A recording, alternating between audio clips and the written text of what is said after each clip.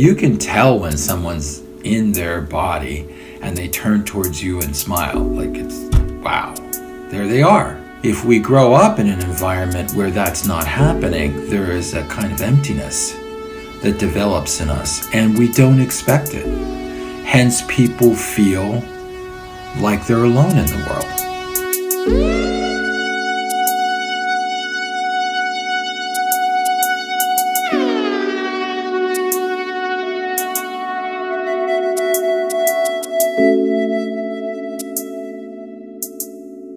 Welcome to Love Link, your guide to love and connection in all forms. We're your hosts, Simone Humphrey and Sina Simon. Our guest today is psychologist Michael Clemmens, a Gestalt therapy expert and a lead faculty member at the Gestalt Institute of Cleveland and Esalen Institute in Big Sur, California. He is the author of Getting Beyond Sobriety, Embodied Relational Gestalt, Theory and Applications, and has written extensively about Gestalt therapy, addiction, and the body. This interview was recorded in the early fall of 2020, so you'll hear references to life during COVID before vaccines and the Black Lives Matter protests. Welcome to LoveLink, Michael. So happy to have you on. My pleasure. So just to start us off, wondering how you're doing, how you've been holding up during COVID. It's a great question. Given what we're going to talk about, embodiment and being in my body and all of us, I've been doing well, and yet the normal physical contacts that are so much a part of the exchange of our lives I'm separated from that because I live by myself. And so I'm going through these odd experiences of connecting by elbow bumps or nods. And sometimes I experience what other people do is like a skin hunger. You know, the experience of wanting to hug someone or just feeling hands shaking. Yeah. Just that whole sense of knowing through tissue is really diminished right now. Yeah, it leaves us feeling really isolated, and I think a lot of us lonely. I realized how much I miss, even if it's not actual dialogue, just being like having the body heat in a room full of people feels so big. I'm like yearning for it so much. Yeah, absolutely. And some days are beautiful. It's almost 80 degrees here in Pittsburgh today and sunny. I have all the windows open. What has happened is the return of nature. Yes. When we were quarantined and people weren't really active, there were thousands of birds in my yard. Right. And all these chipmunks and raccoons were wandering around. It reminds me of out in Big Sur when there's been severe fires and they've closed the highway out in rural areas, how nature finds a way and comes back. So when we started traveling more, I felt a little disappointed. I was missing all the birds. It seemed like they left. I think the cars scared them away. Yeah, we went on timeout for a little while and nature emerged. Yes, we did. Yeah. So you identify as a Gestalt therapist. You recently wrote a book on Gestalt therapy and its applications. So can you tell us a little bit about what Gestalt therapy is? This is the most common question we get, and when I train students, we go through the down and dirty how to answer this. I think very simply, Gestalt is a therapeutic and awareness practice based on attending in the present moment to our experience.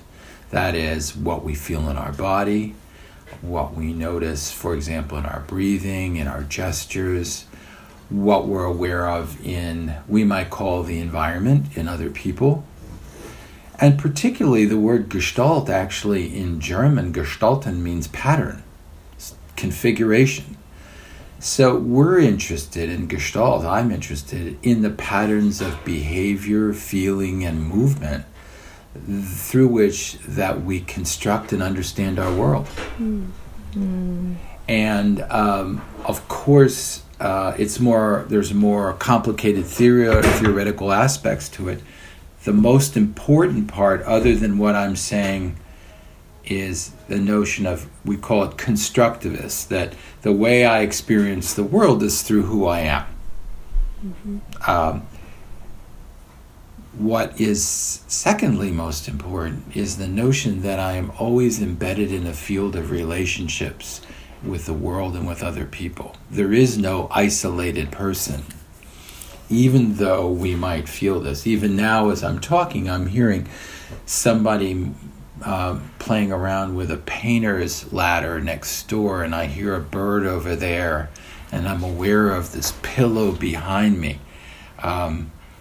We are always embedded in a physical world and in a relational world. And in Gestalt, we're interested in how do I enhance my relationship? What supports do I need to be more in relation in the physical world?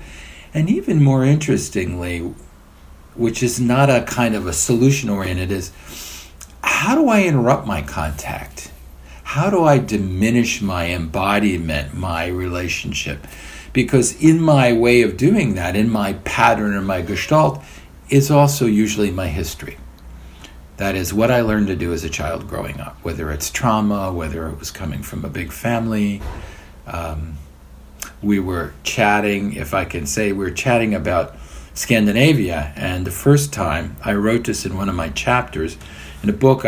The chapter is called Body and Culture, and I was with a student who, she was crying, this older woman was crying and didn't understand, and it turns out that her husband had committed suicide, and she had been in a training program for 5 years and never told anyone.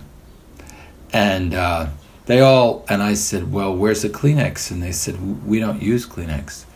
I said, what's up? And they said, well, we don't really cry that much. We rub it on our sleeves. So I went to the bathroom and I got the old-fashioned European toilet paper, which is a little brutal. And we ended up talking about how culturally holding in tears was a part of way of being.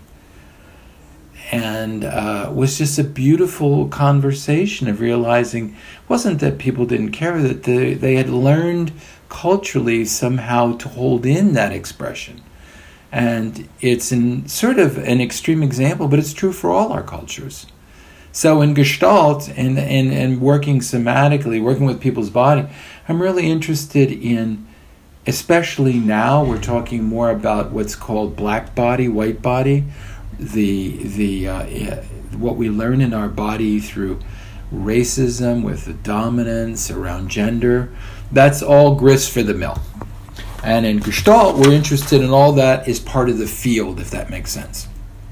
Part of the way we are. Yeah. So if a patient, just to sort of unpack it a little bit, if a patient comes to you, let's say a patient who's, suffering from a lot of anxiety in this moment in time because of COVID, but maybe because of other things going on in their lives, how might you incorporate Gestalt techniques to help them through that anxiety? Mm-hmm. Well, first we pay attention to breathing. Because anxiety is just highly related to how it doesn't cause our breathing, but it's part of the anxious process. So in Gestalt, what I pay attention to, and this comes from one of our founders, there were 3 founders of Gestalt, Frederick Perls, known as Fritz, his wife Laura Perls, and then Paul Goodman, who was from New York. But Laura is the one I trained with, and she spoke a lot about the supports. What kind of supports do people need to experience the moment? Like, how can this person tolerate feeling themselves? And one of the ways I go with is attending to breathing and maybe slowing down their breathing a little bit. Sometimes people are anxious, can't get their breath, or there's an old kind of romantic phrase, this is, you took my breath away, or something takes my breath away. Well, often that has to do with fear and anticipation, as well as excitement, but it's usually anticipation. So I would work with first attending to the supportive breathing and getting my client to feel more in the room or in present with me, and being curious about what they needed to do that, which is challenging in the virtual environment. Yeah. Sure. Yeah, Simone was talking just about feeling the heat of other people. But sitting in the room with someone breathing and seeing them as a live person in front of you can be very grounding. Mm-hmm. Yeah, so that's where I would go. And then just the last thing is I would want to eventually have the person begin to notice, what about the field or the context they're in that maybe evokes this anxiety? Mm-hmm. Rather than treat their anxiety as a symptom to be diminished that has nothing to do with their life world. Yeah. Mark Twain said the only way out is through, and that's Gestalt. Mm-hmm. Mm-hmm. But let me just say this, go through while having adequate support both from yourself and from the relationship. Yeah. Because if I could go through, I would. So what do I need to do to be able to go through and to be present? Mm-hmm. And I think so many patients come in, I mean, I know myself as well, where there's just this automatic reporting. And so they can talk and talk and talk about their lives and have no sense of what they're feeling. And it's kind of amazing. I mean, it's so beautiful what you say, like just paying attention.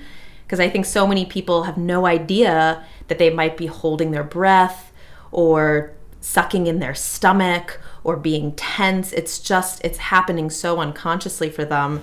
And that when you do have them kind of turn in and notice, I found that a lot of times patients just break down. Absolutely. Like it somehow unlocks all this emotion when you start to really pay attention to your body. Why do you think that is? Well, I think part of what happens is there's a difference between talking about, which is I can experience slightly away from me or as my narrative, and I may say the same story over and over again. There's a difference between that and noticing myself as I'm speaking.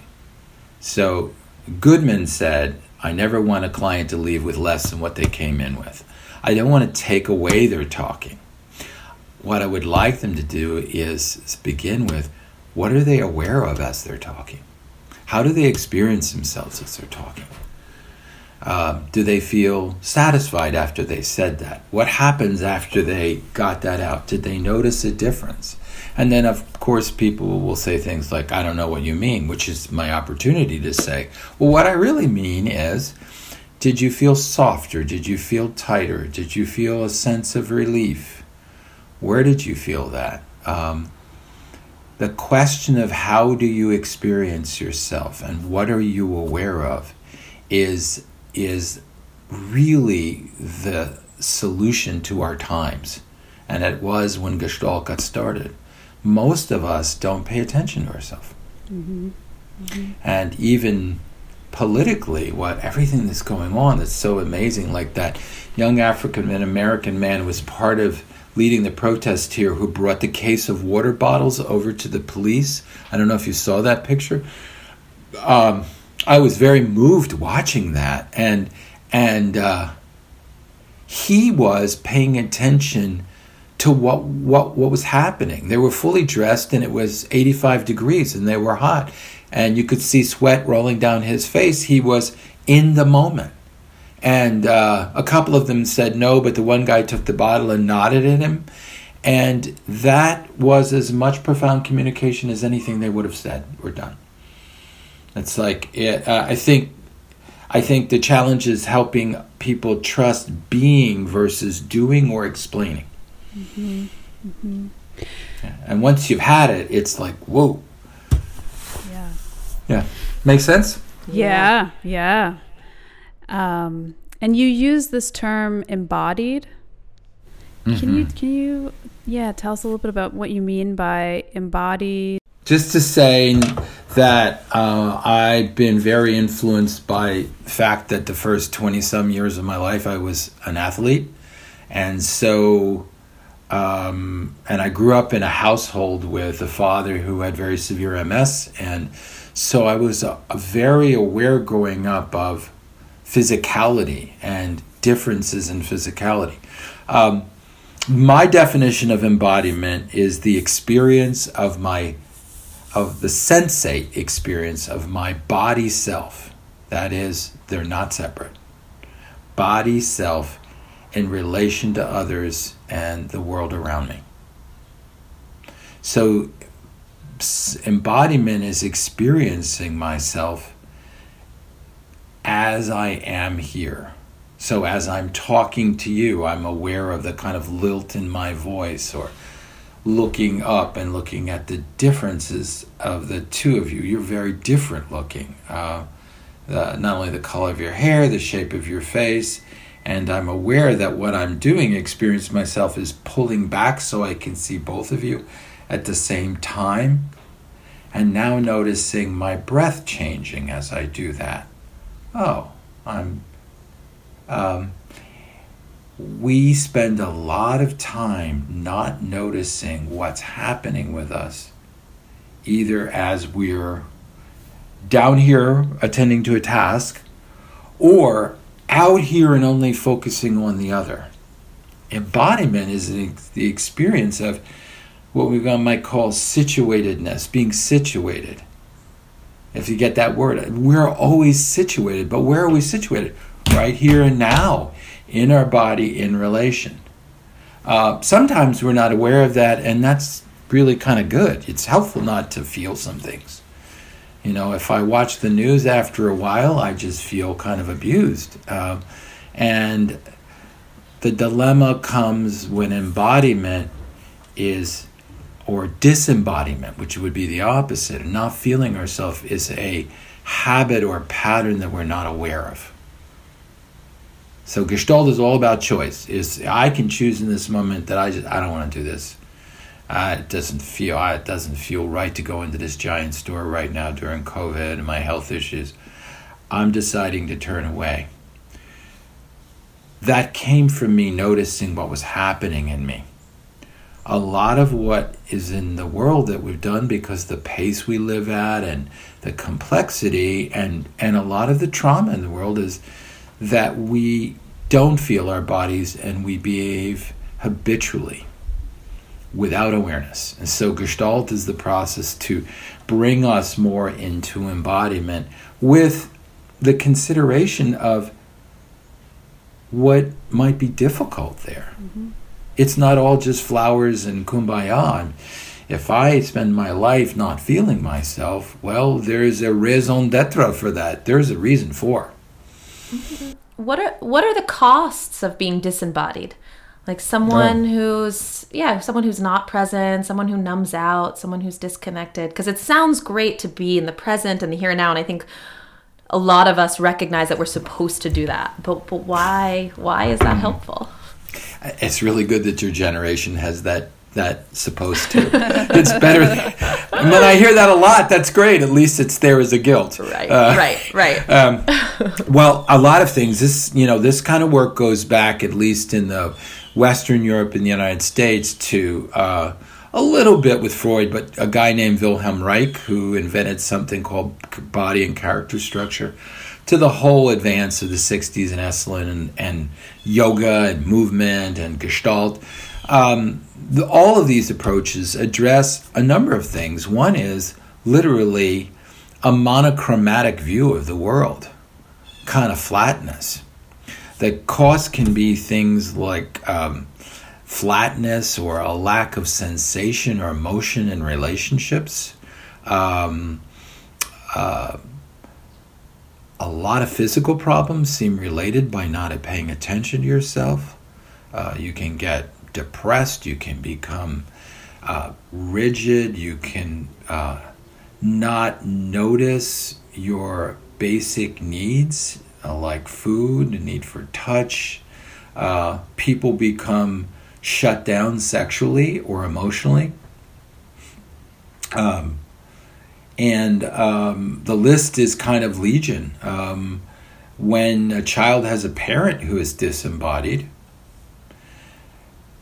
while the parent may on some level love that child, they're not present to the child. You can tell when someone's in their body and they turn towards you and smile. Like, it's, wow, there they are. Yeah. If we grow up in an environment where that's not happening, there is a kind of emptiness that develops in us, and we don't expect it. Hence, people feel like they're alone in the world. The individualistic paradigm that we operate off of, which is the white Western world, Western Europe and the States, is really rooted in a lot of early isolation. And that's why one of the things exciting about the protests and demonstrations has been the sense of the collective body. People feeling, oh, there are other people here. There's a we. So the primary disruption that happens is an erosion of the sense of relatedness of we.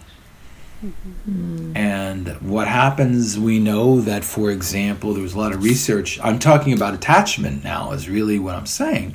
One of the things people do is they don't get it in their whole life, and then they fall in love with somebody, or they get drunk with love with somebody, and then it's all about that other person, which is a lot of burden to take for 25, 30 years of loneliness. But we sometimes give permission if that becomes eroticized or romantic, then it's okay to do that. But very often, people can't even bring themselves in that way when they're so disembodied. People can be sexual, but not erotic. People can be romantic, but not present. People can be very physical and then appear to be physical, and then you ask them what they're feeling and they don't know how to know. This is some of the costs of that. Yeah.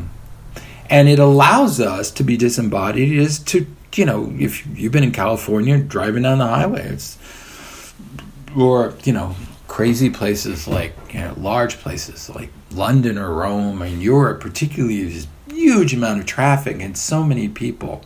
I was in Seoul, Korea.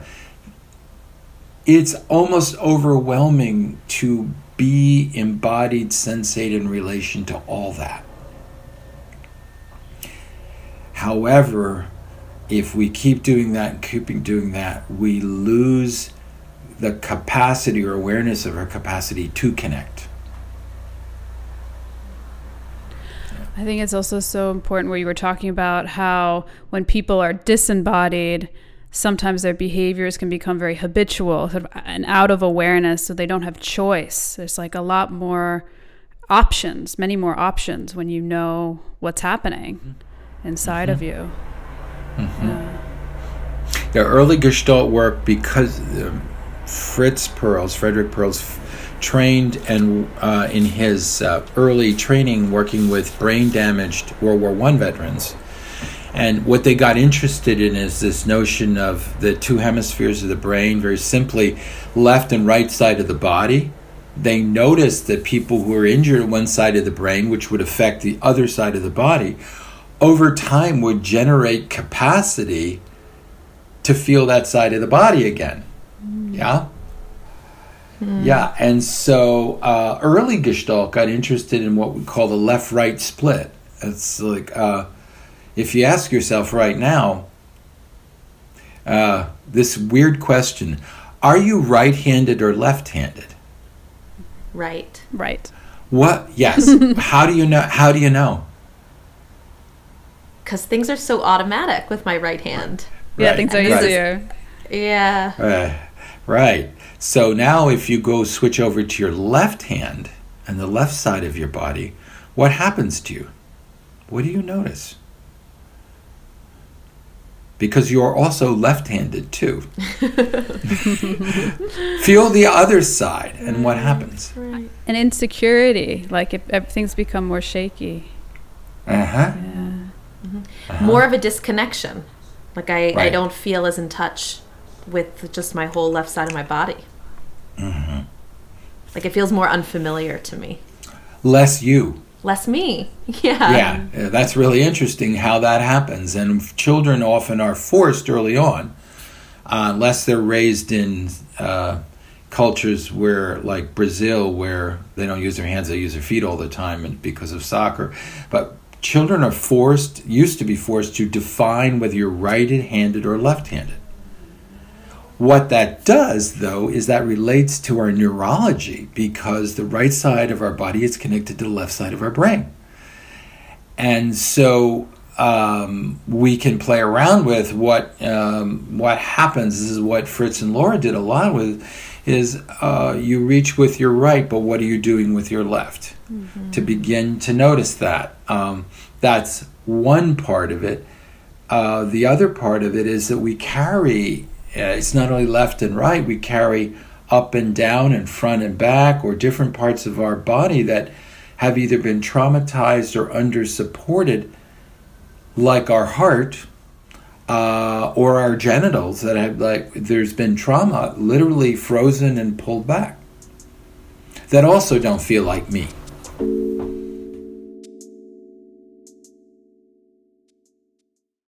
Hi, LoveLink listeners. Our group practice, Modern Mind, is located in New York City, with offices in Brooklyn and Manhattan, offering in-person and virtual psychotherapy. We provide individual, couples, and group therapy, as well as ketamine-assisted psychotherapy in conjunction with a psychiatry prescriber. Therapy is a powerful experience that can transform your life and help you live it to its full potential. We're here to help take you where you want to go. To find out more about our practice, visit www.modernmind.co or email info@modernmind.co to be connected with one of our therapists. You know, something that strikes me as really unique about Gestalt work, and I'd love to hear your thoughts on this, is kind of playing with the body in the session. Mm-hmm. Kind of what you're describing now, but like tuning into a part of your body, maybe something that you've been disconnected with, or that tenses, or that you situated in a certain way, and then experimenting with other ways of being. Mm-hmm. And I'm wondering if you could speak a little bit to that. Yeah, I think what characterizes Gestalt is that we're experimental. And what we mean by that is kind of a couple ways. One is enactment, is that there's a book called The Dummy's Guide to Gestalt, and it's not bad. I like it. I kind of like it. But my version of The Dummy's Guide is, how is what the client's talking about happening in the room right now? Or how can we bring it into the room right now? So I'll give you an example. Okay. I have a client who says, my wife tells me I hold back a lot from people. I have no idea what she's talking about. And for those who are listening, my back is pulled way back in the chair. So an experiment might be, well, not to take it as metaphor, because, that's a way in which we use metaphorical description of the body. Metaphors come from actual experience. So to actualize, to bring into the moment, I would ask the client can you feel your back right now? Where is your back? And this guy said to me, well, back where it should be, which is kind of fascinating. Well, where's that? He said, way back in my chair, away from you. Mm. And he stopped and looked at me. He said, oh, little tear in his eye. And we started to experiment with, could you move your back just a little bit forward and see what happens? And so he had to relax his legs to do that. And then he started to feel more. Mm-hmm. Mm. So literally, to bring the experimental enactment of the themes into the room as a way to work with him. And it is not that I want people not to talk or to feel or think. It's really joining their bodily experience with the theme and feeling. That's really the art to Gestalt. And how much do you go back into history to get as much as necessary? Okay. Yeah, to get at where some of this disembodiment comes from. Always. In some ways, it just pops out sometimes. Some people say that, the story of my life I carry the story of my life in my body. Of course we do. We're like a tree that's been struck by lightning or had to grow around this shady place to get sun. And so sometimes very little awareness or very little sensation will bring up memory. But I often ask people, what does this remind you of? I do a history in the beginning with people always.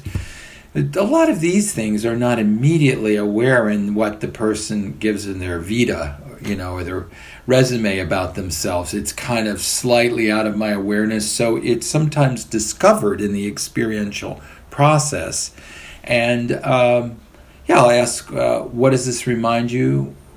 We ended up, to use the example of the man who was pulling back, we ended up exploring a little bit of it first just in the moment, somewhat in isolation, and then it began with me, like, he said, yeah, and I'm back with you. There's a point at which you can feel that maybe the person, obviously the person needed to do this with some. So I remember asking him, and I asked this a lot, is, where did you learn this? When did you learn this? Or even if of a sense of, if you close your eyes and go with this, who are you actually pulling back from?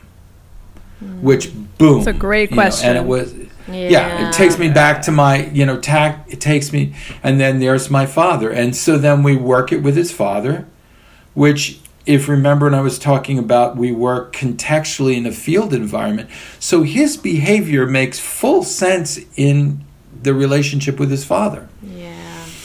So, I don't interpret. I don't say, well, this is that, because it's really an attempt to be descriptive, to phenomenologically, big, fancy European word, but it means to just like experientially, my meaning making, where did I learn this? Right. Who did I learn this? Right. It's amazing how people can remember or put it together and almost be back there. Yeah, because I was going to say, when you're embodied, you can unlock that part. If you're up in your mind, you can kind of think about it. You can maybe intellectualize it. Some patients can get there.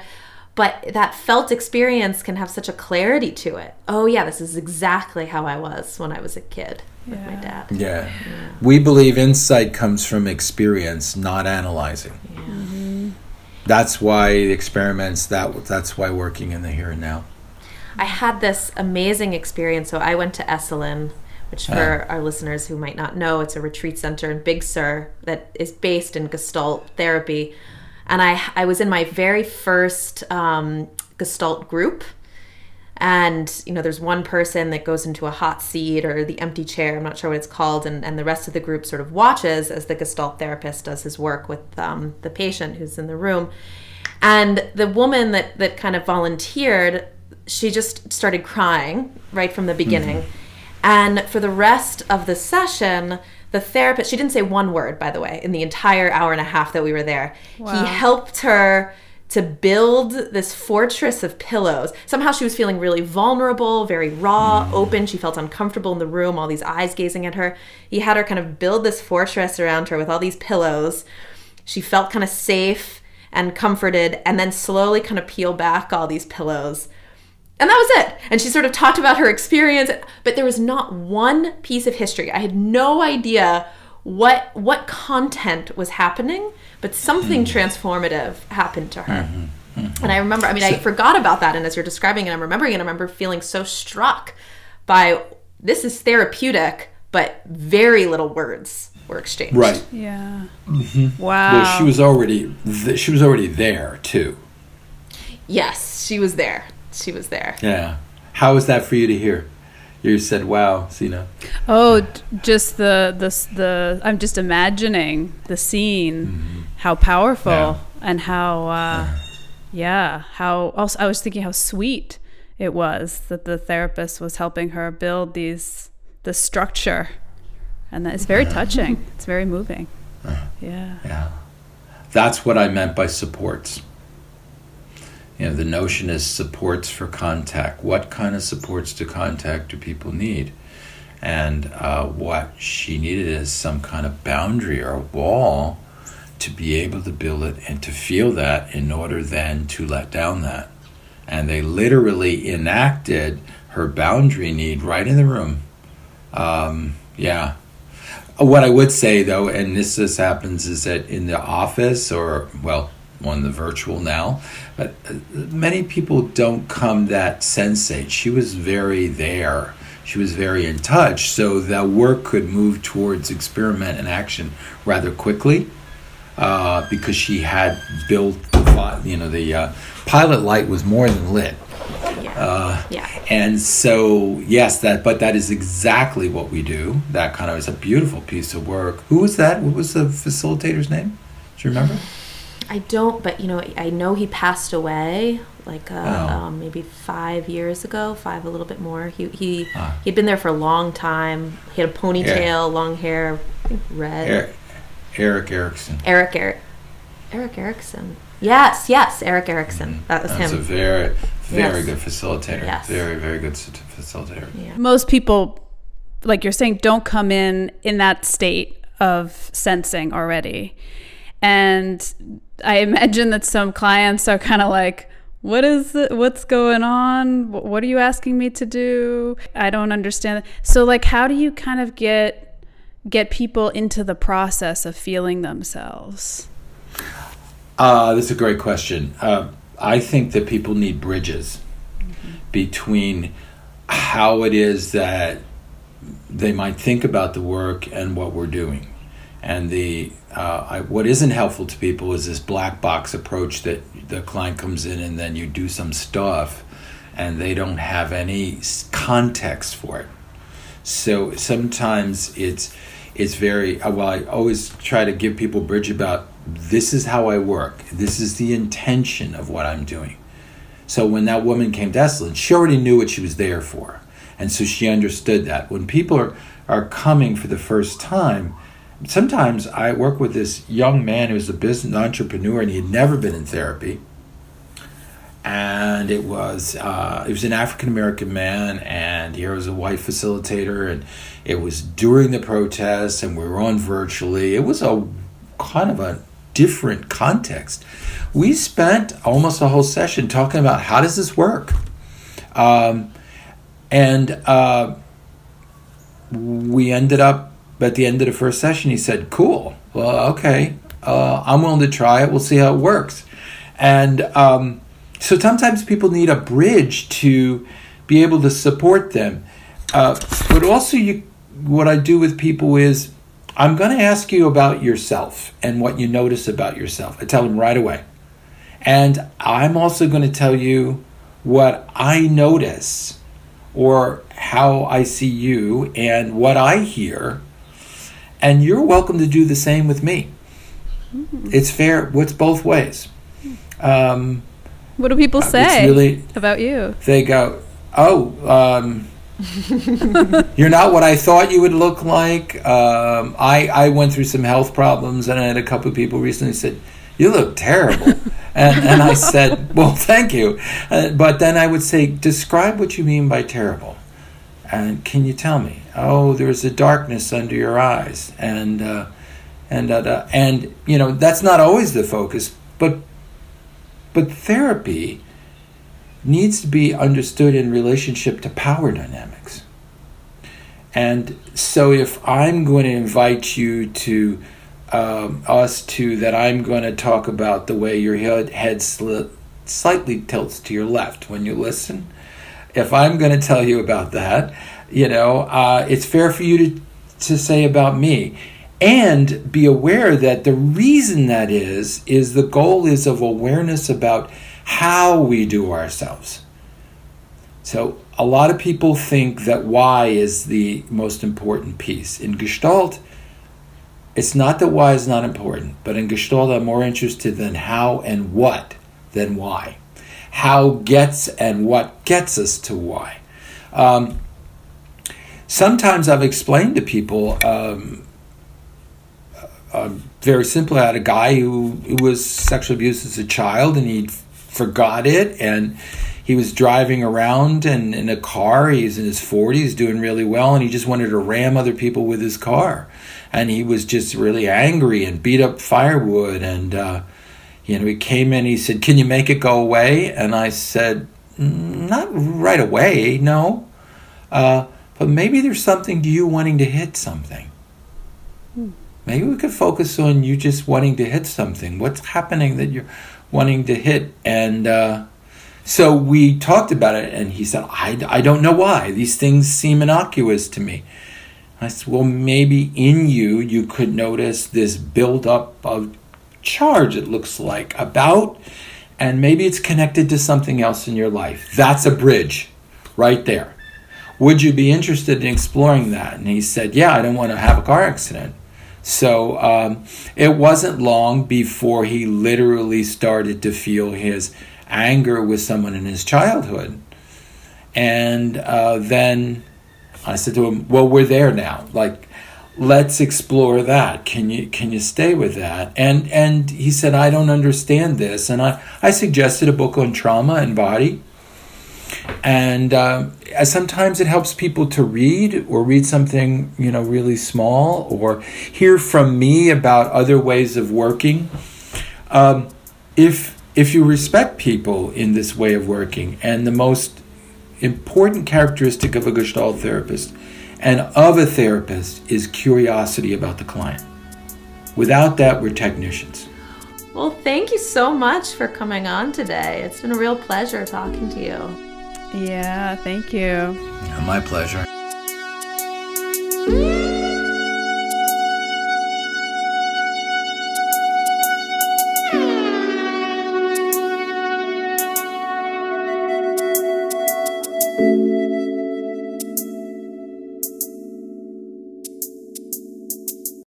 Thanks so much for listening. We hope you enjoyed the episode. To stay in touch with us, sign up for our quarterly newsletter at lovelink.co, where we share our favorite articles and resources about love, sex, and relationships. Also, in future episodes, we plan on answering listener questions. So if you'd like your questions featured on our show, send us a voice memo using the Anchor app, or send it directly to our email, info@lovelink.co. And if you have a second, truly, the best way you can help support us is to rate and review the show in Apple Podcasts. Just scroll to the bottom of the Lovelink show page and let us know what you think. We thank you all again so much for listening. We're truly touched you take the time out of your busy schedule for us. Until next time.